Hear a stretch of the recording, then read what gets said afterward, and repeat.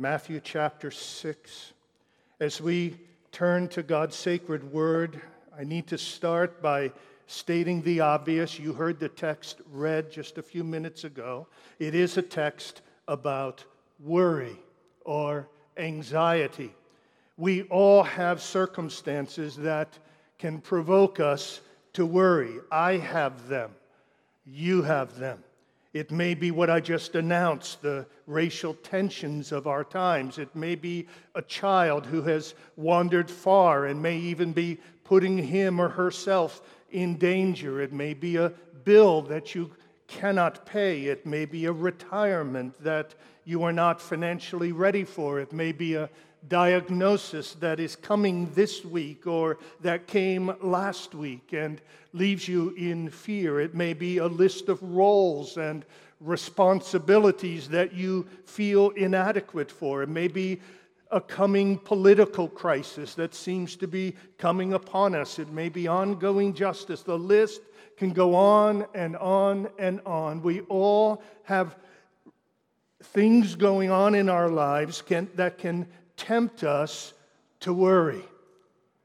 And Jesus says here in this text that we are not to be anxious.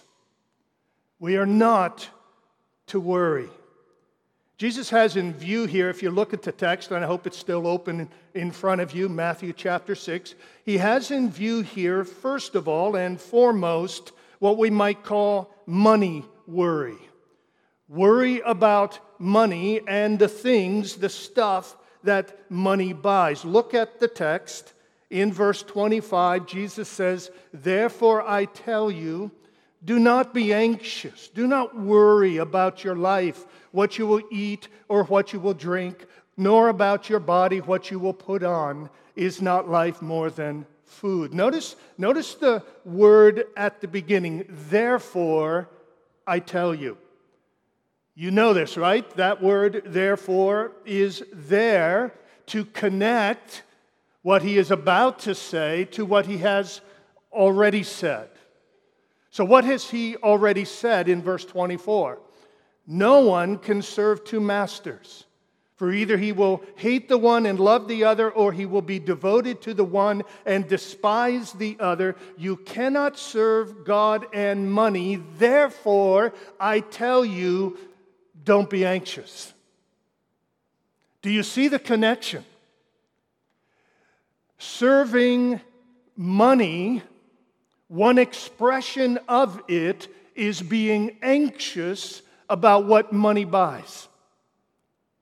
Jesus is talking about the same issue when he talks in verses 19 and 20, laying up treasures in heaven, using our money for the kingdom of God and for the true needs of others. He is talking about the same issue there as he is when he talks about worry down in verses 25 and following. In other words, both, my friends, both selfishness with the money that you have and worry about the money you don't have, both are an expression of money love. Both, Jesus says, are serving the money master. It's important. When it comes to money and wealth, Jesus doesn't play favorites. The rich are not guiltier than the poor. It's a temptation to think that way, isn't it? There's just an automatic impulse. The rich are bad. Don't miss this. Don't miss this. The therefore indicates that worry about a lack of money is as much an expression of money love as hoarding the money we have. You can be a rich materialist and a poor materialist. King Jesus teaches us that materialism, or the love of the money master, is not defined by what you have, but also by what you want. It's not just defined by what you sock away in a bank account. It's also defined by what you worry about on Tuesday morning. Materialism is not just defined by what you are spending your money on, but also about what you are anxious about. Not just defined by what you are storing up, but also by what you are seeking. Not just defined by your assets, but also by your anxieties. Do you follow what Jesus is saying here? Put it like this. The materialistic sin of the rich is selfishness. The materialistic sin of the poor is what? Covetousness.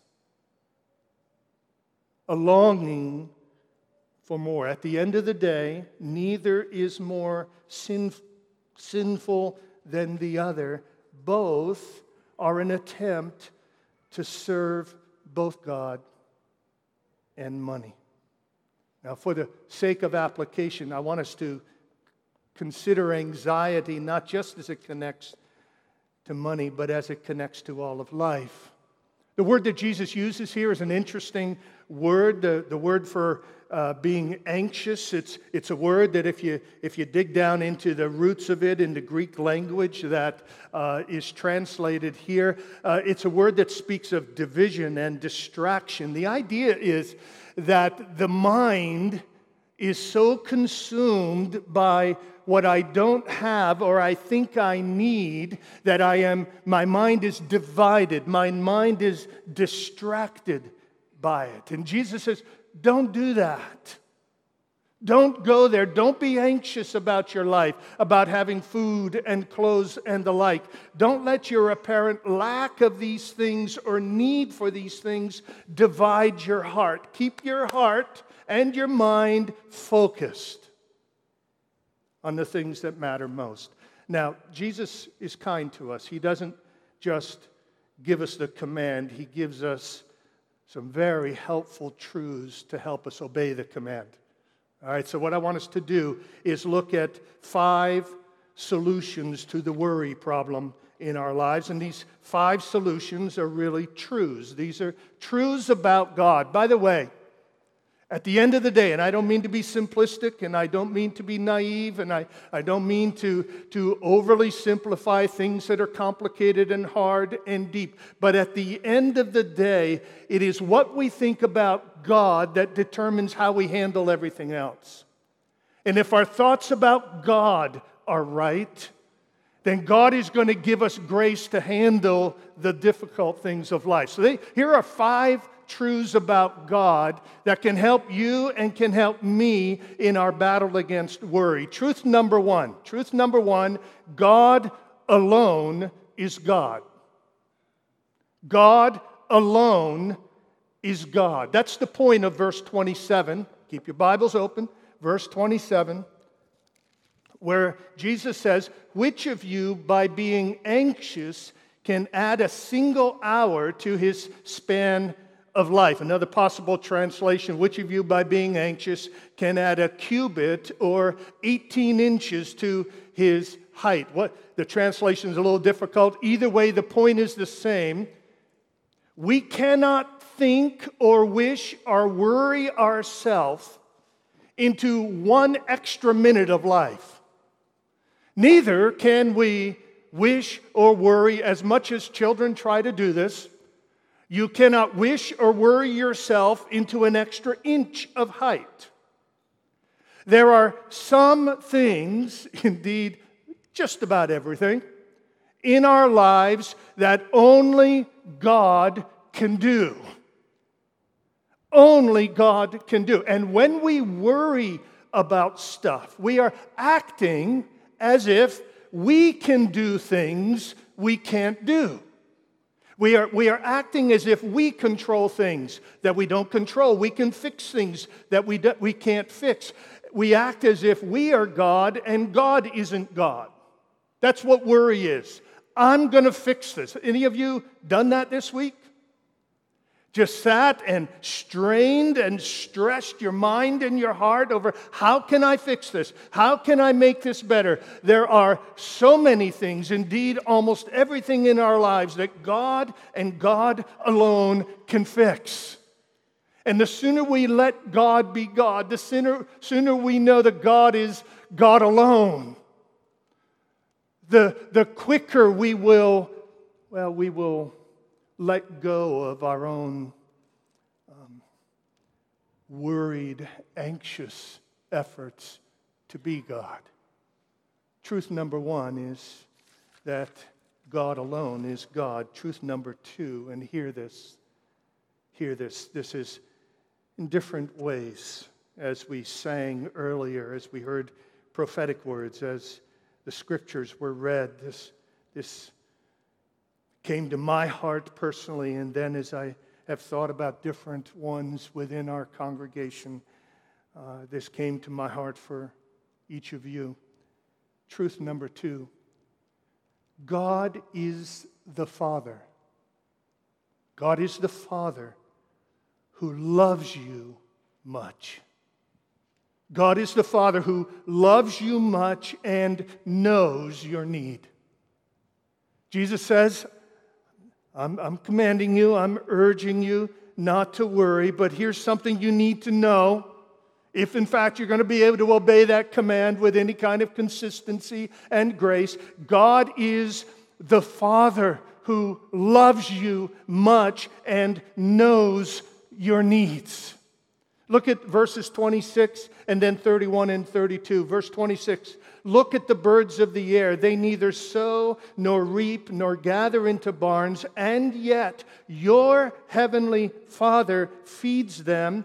Are you not of more value than they? Another way of saying, doesn't God love you more than He loves the birds?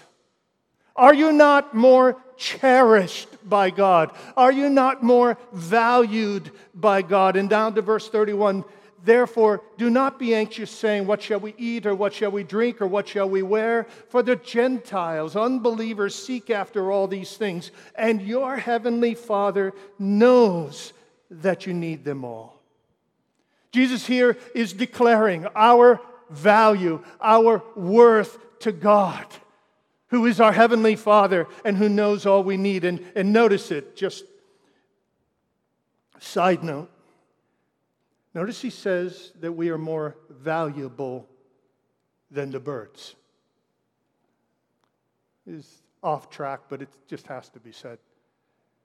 The evolutionists will tell us that there really is nothing different between us and the birds other than evolution. That the animals are worth as much as we are. We hear that all the time in today's world. It's a lie. God made the birds. He cares for the birds. Not one falls to the ground apart from His attention. But He doesn't love the birds as much as He loves you. We as human beings are made in the image of God. We as human beings, whatever our color, whatever our culture, whatever our class, whatever our circumstances, we are made in the image of God. We bear the dignity of God. We are valued as the reflections of God's glory and God's image and God's personality and God's character in this world. And on top of that, He is our Father who loves us. He is not just our creator like with the birds. He is our Father who has chosen us and loved us and made us His very own. God loves us and loves us much and knows our need. In the midst of our crisis and in our anxiety, somehow, by the Spirit of God, may He touch our hearts, and may He grip our hearts, and may we hear the voice. May we hear the voice from our Father. I love you very much. Some of you are going through stuff. In some ways, is far deeper than money stuff. You're going through relationship stuff that you're looking at, and you're saying, I don't see any way out. This just fills me with fear. This just fills me with anxiety. Fills me with worry. How can we get through this? Just know this. The Father loves you very much. He's not going to let go of you. He loves you very much, and He knows what you need. Jesus says, in the midst of your worry, in the midst of your anxiety, know this to be true. God loves you very much. And He knows what you need. Third truth, God wants us to care first about what matters most.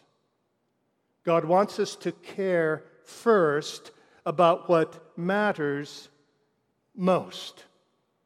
In the middle of our anxiety and worry, He wants us to get our priorities in place. He wants us to care first and most about the things that matter most, and that will help us with our worry. Jesus actually gets at this in two ways here. Look at verse 25.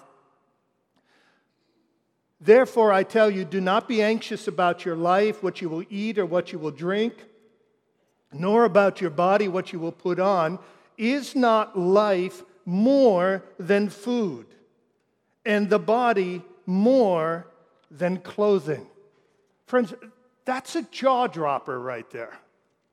Because when you think about food and clothing, they're about as basic as it gets when it comes to life.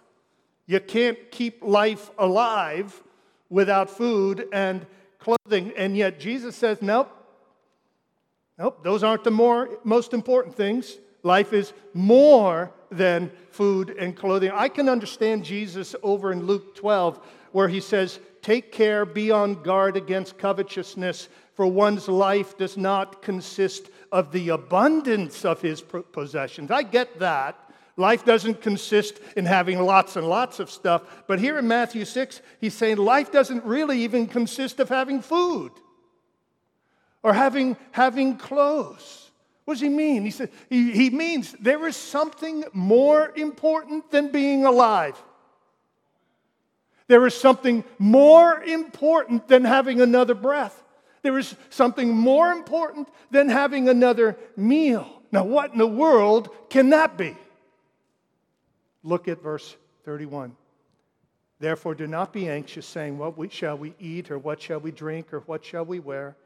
For the Gentiles seek after all these things, and your heavenly Father knows that you need them all. But seek first the kingdom of God and His righteousness, and all these things will be added to you. This is radical. This is King Jesus saying this is the cost of discipleship. This is what has to happen if you want to be in my kingdom. This is the set of priorities that you have to have in your life. You need to realize there's something more important than food and clothing. There's something more important than being alive, and that is seeking first the kingdom of God and His righteousness. Nothing is more important than the kingdom of God and His righteousness. What that means is nothing is more important, first of all, than that I know I'm in the kingdom of God. That I know that by faith in Jesus Christ, who loved me and died for me on the cross and rose from the dead and sits on the throne of heaven, by faith in Him to atone for my sin and provide me salvation, by faith in Him, the throne of my heart has a changeover. It's no longer me on the throne. It's Jesus on the throne. It is coming to that place where I am surrendered to Christ. He is King Jesus in my life. And now, as a citizen of the kingdom of God, I am committed to advancing the kingdom of God, to making sure that the people I meet, who are my neighbors, who are my friends, who are my co-workers, whoever they are, they hear about King Jesus so that they too can come to faith in King Jesus, bow their knee to King Jesus, give the throne of their hearts over to King Jesus, and the kingdom advances. And then as that person shares it with another, and then another, and then another, we seek first the kingdom of God in its advancement and in its progress in the world. And Jesus says, seek first the kingdom. Make sure, here's what it's about, folks. It's making sure that when you get up in the morning, your first priority is King Jesus. Not exaggerating, not overstating. That's what Jesus is teaching. Make sure that when you think about your life circumstances, when you think about your hardships, when you think about your anxieties, when you think about your sufferings, when you think about your blessings, when you think about your prosperity, whatever it is, make sure you're thinking about this first and foremost, King Jesus. Seek first the kingdom of God and His righteousness. In the Sermon on the Mount and in Scripture, righteousness has many layers to it. There's personal righteousness in the sense of, I want to live my life imitating the righteousness and the righteous character of God. I want to be a righteous person. I want to be a holy person. I want to be a person who does what is right. Seek first the kingdom of God and imitating His righteousness at a personal level. But it's more than that in the Sermon on the Mount. Remember in chapter 6, right at the beginning, Jesus says, be careful about practicing your righteousness before men. And then what's the first thing He talks about? When you give to the poor. See, that's a social righteousness. That's social justice. That's being concerned horizontally. True righteousness, the righteousness that Jesus says we are to seek first in our lives, is there's a vertical component to it. It's being righteous like God. Then there's a horizontal component to it where we seek righteousness, we seek justice, we seek to make sure that as best we can, we are giving to others what is their due, that's justice. And that when we see that what is their due is not being given to them, we speak up in their behalf. We seek righteousness. Jesus says, if you want to get over anxiety and worry, care about the things that matter the most.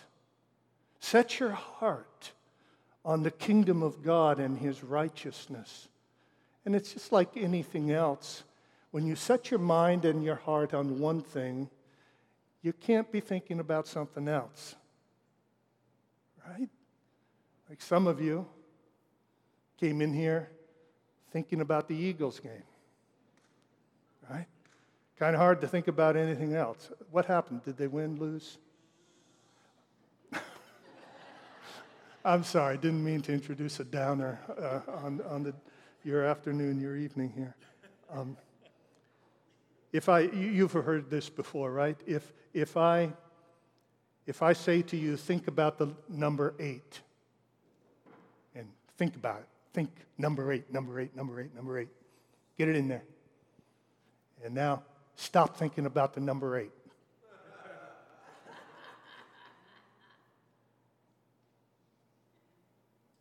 Hard to do, isn't it? Think about the number 5. Think about the number 5. Think about it. Guess what? You're not thinking about the number 8 anymore. Some of you think you are, but you're not. If you're focused on one thing, you can't be focused on another. If we are focused, if we live our lives, if we wake up in the morning, we plan our days, we plan our lives about seeking first the kingdom of God and His righteousness. And don't get me wrong, that doesn't mean always be involved in church business. No, so you moms who are at home with your children, you are seeking first the kingdom of God. Those kids are going to be raised up as soldiers of Jesus Christ. They're going to be members of the kingdom. You are serving the kingdom wonderfully. And you who go out and work and work and work so that you can provide for your family and provide for the church and provide for the mission, you are seeking the kingdom of God and serving the kingdom of God. So don't get all over spiritual about this as if it means you always have to be praying or always having to be witnessing. It just means that King Jesus is king. It just means He's on the throne. It just means that your life is ruled by the Lord. You're not serving two masters, you're serving one. That's what Jesus is getting at here when He says to the rich, don't be selfish. He's saying, put me on the throne. When He says to the poor, don't be covetous and anxious, He's saying, put me on the throne. He wants us to care about what matters most. And then, number 4, God makes promises that He will not and cannot break. I just inserted the 2 words, and cannot, right now. Hadn't thought of it before, but what happened was, as I read my statement in my notes, God makes promises He will not break. The Spirit reminded me of Titus chapter 1, where it says that God cannot lie. So God makes promises that He will not break because He cannot break them. His integrity is so sure. His faithfulness is so sure. His word is so good. His promises are so absolute, so certain. So certain. He makes promises He will not break because He cannot break them. And so when He says to us, do I feed the birds? I will feed you. Take it to the bank.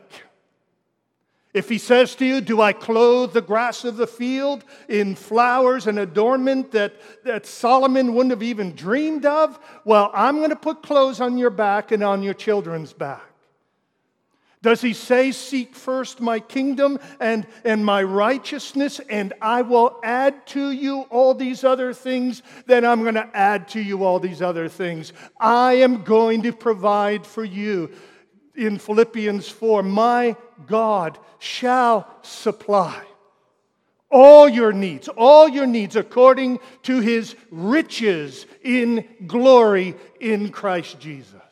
That doesn't mean He's going to make us prosperous. Be done with the prosperity lie. It doesn't mean you can have an excuse to not go to work. No, if a man will not work, neither shall he eat, Paul said.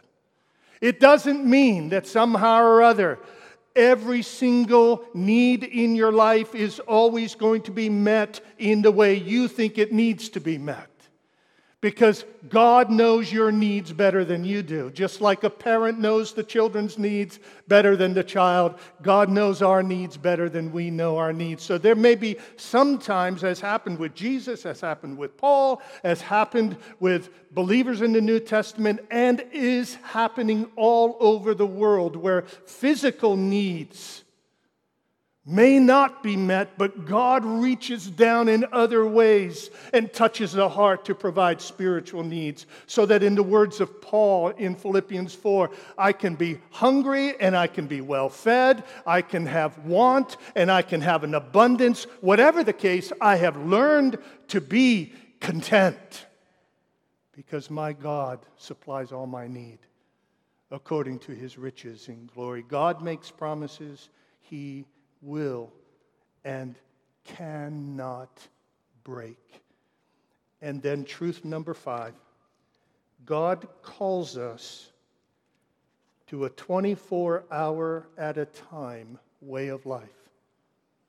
God calls us to a 24-hour at a time way of life. Matthew 6 and verse 34.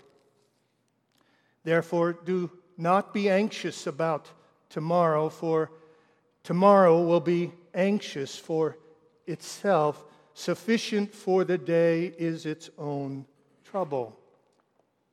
I love this. This isn't a cliche. This is a way of life Jesus is getting at here. Here's how to do life. 24-hour-a-day increments. Sometimes you have to break it down into 12. Sometimes 6. Sometimes 2, sometimes 10 minutes, where you are trusting God in the moment, you are trusting God in the day, you are not looking beyond today, because as soon as you look beyond today, it gets overwhelming. God says to us through His Son Jesus, live your life in 24-hour increments. I recall a conversation now 6.5 years ago, that a conversation I had with the Lord. I was 23 years old and was invited to be the pastor of a small church in New Jersey. And I was pondering this. I was wrestling with this decision. And as I was thinking about it and thinking about my age, I realized that the likelihood was that if I became a pastor, then I would be a pastor for 50 years. 50 years. And I thought of my dad, who was a pastor, and I thought of the many hardships and the many sorrows and the many disappointments and the great challenges and the great cost of the work that he did. And I said, can I do that for 50 years? And I was overwhelmed with fear. Anxiety and worry just about buried me. It was so overwhelming that it was like, no, I'm not going to do it. And then it wasn't a voice from heaven, but it was one of those moments in my life where I knew it came from the Lord. The words came to me, Tim, I'm not calling you to be a pastor for 50 years. I'm calling you to be a pastor today. Today.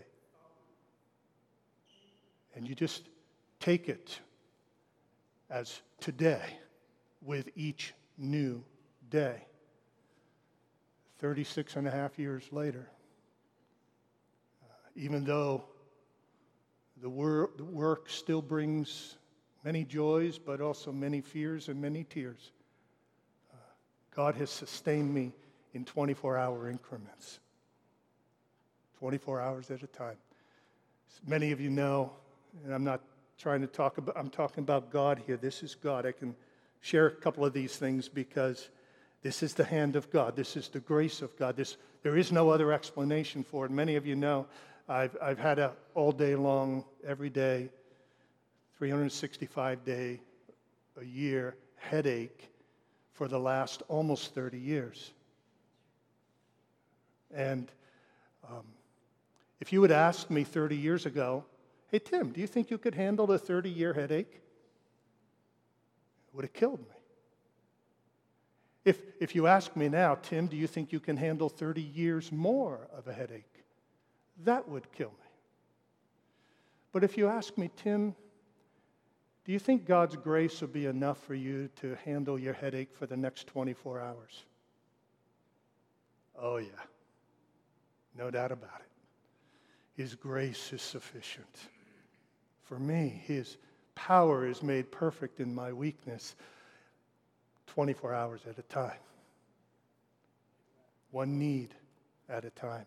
Oh, my friends, if you're letting your mind and your heart and your anxious thoughts go into next week, you're not going to make it. If you're thinking, how can I do this? Or how can I fix this? Or this is coming down the pike 3 weeks from now, and you live in worry over that, you're never going to make it. But if you look at today and the trouble and the circumstances that are a part of it and say, is God big enough, strong enough, kind enough, loving enough, generous enough to get me through today? Your heart will soar in faith, and anxiety will fall off of you. Now, you'll have to do battle with it again 2 hours from now, right? But at least you have the truth with which to do battle with it. These are the 5 truths that Jesus gives us that strengthen our hearts. Now, you're saying, how do I know? How do I know God's going to come through for me like that? Well, can I just seal it up for you like this? Notice how Jesus argues from the lesser to the greater. He says, if my Father cares for the birds and the grass, those things that are lesser than you, will he not also obviously provide for you? He argues from the lesser to the greater. He argues from, well, if God does it for the little sparrow, then God is going to do it for the one who bears his image.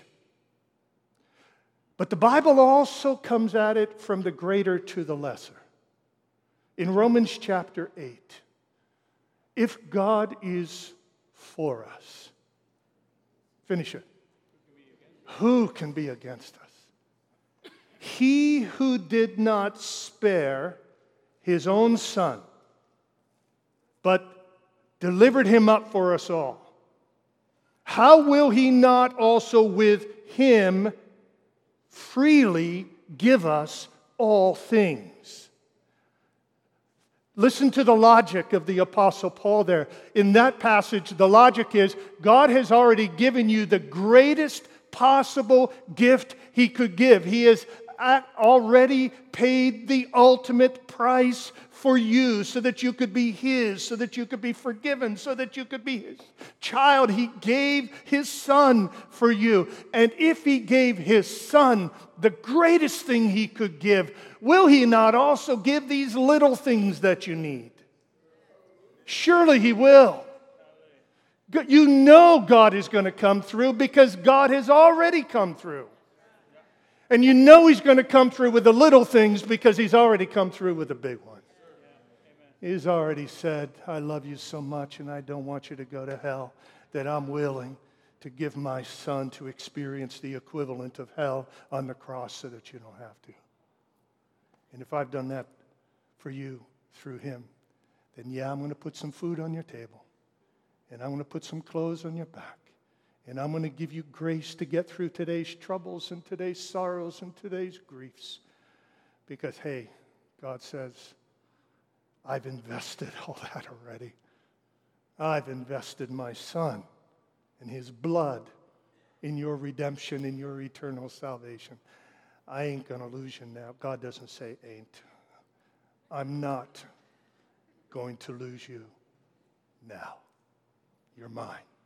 You're mine.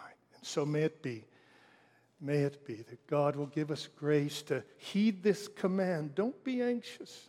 And not in a way that says, oh, Lord, why do you bind these heavy burdens on us, telling us not to be anxious? No, hear the promises and the truths about God that undergird that command and say, oh, yeah, knowing what I know about God, I can do this for His glory by His grace. It surely is worth us concluding our worship by sharing communion together. Oh, I was thinking about this as the ushers begin to prepare. I was thinking about this as we were singing earlier. At least 3 of the songs spoke of the cost that was paid for us. You're blood bought. And this isn't, as Peter says, this isn't the silver and gold that is part of your redemption. This is the precious blood of Christ. You're blood bought. You belong to Him. Whatever you're going through, God has committed that much to getting you through it.